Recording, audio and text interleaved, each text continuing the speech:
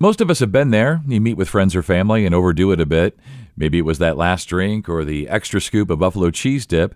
But the end result is predictable. You get home and snuggle up in bed only to have that unpleasant feeling of burning in your chest and that bitter taste in your mouth. Yeah, it's heartburn, also known as reflux, and though it may have been the cheese dip, it might also be GERD, gastrointestinal reflux disease. And joining me today to explain GERD and tell us about our options for dealing with it, including diet modification and surgery, is Dr. Tyler Bedford. He's a physician specializing in advanced laparoscopic surgery at Summa Health.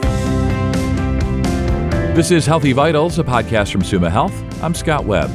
So, Dr. Bedford, thanks so much for being on today. We're talking about GERD. Most of us know what heartburn is, but many people may not realize that heartburn is caused by GERD. So let's start with maybe the most obvious one here. What exactly is GERD?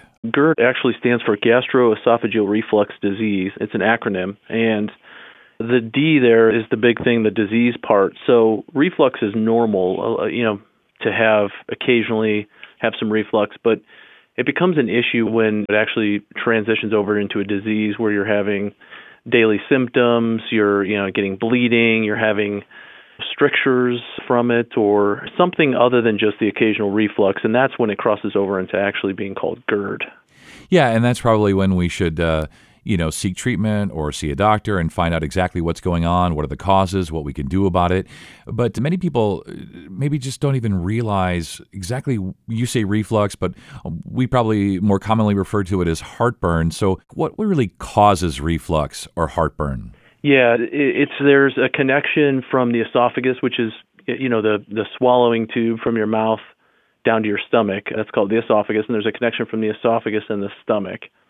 And there's normally acid in the stomach. And what happens when you have reflux or GERD or heartburn, which are essentially those three terms are synonymous, when you have that, the acid from the stomach actually makes its way up into the esophagus. And it should normally mostly be contained within the stomach, but reflux occurs when that valve there between the esophagus and the stomach is actually dysfunctional.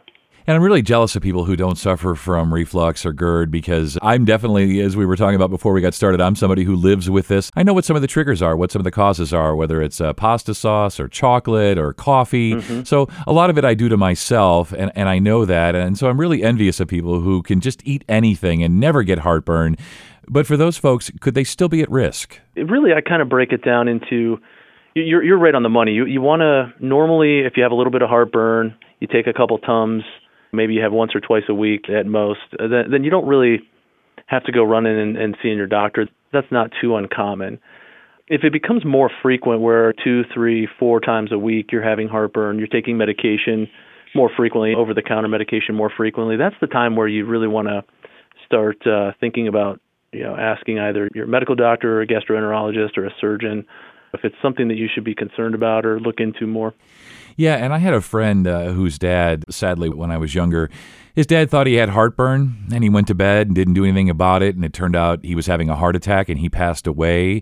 And I know that can be a thing, right? That people can often sort of conflate or confuse those symptoms. They think that heartburn is just heartburn, or they're having a heart attack when they're really having heartburn. So how do we, on our own at home, how do we distinguish between the two, and when should we call 911? That's difficult, especially in someone that has heartburn and knows they have heartburn, and then they have something similar, and it could actually be a heart attack, like you said. I guess the main things you want to watch out for, number one, are your symptoms different? If you have normal heartburn, you know what that feels like, and if it feels different, then I would encourage you to seek some attention.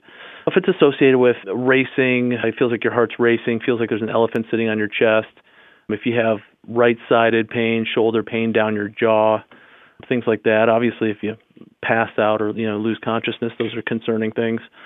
But really, like you mentioned, it can be pretty devastating to think it's heartburn, and then obviously it's a heart attack and it goes untreated. So I really encourage anyone to think, if they think it's something abnormal, to call and seek some help. Yeah, that sounds right. When in doubt, call your doctor, call 911. Mm-hmm. Obviously, even during COVID-19, we want people to do that. And you mentioned taking a couple Tums for people who just have kind of the run-of-the-mill heartburn or reflux. It's something they probably did to themselves. They had a bunch of pasta and they get a little heartburn. Mm-hmm. So what are the options, the non-surgical options, besides Tums? What else can we take to prevent and treat heartburn or reflux?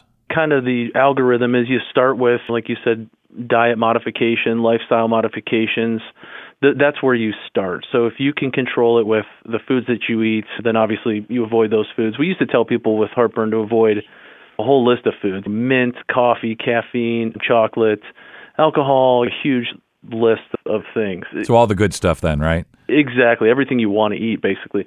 And now we've changed to, if it gives you heartburn, try to avoid it. Makes sense, because those triggers may not cause heartburn in some people. So that's number one. And then weight is frequently associated with heartburn, and not everyone that has heartburn is overweight and vice versa.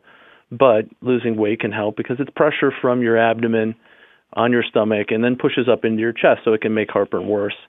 So once you've exhausted those kind of non-pharmacological things, you can move on to medications, and almost all this stuff's over the counter now. You can get Tums over the counter. The medications, like, they're called PPIs, which a lot of people now know what that is because it's so common. That's things like Protonix or the purple pill, Meprazole, and there are also other medications like Zantac, which actually you want to avoid now, but it's called an H2 blocker. That's something you could take as well, those medications. But I discourage people from doing that, because if you need something more than Tums, I think you should just reach out to your physician and have a conversation with them.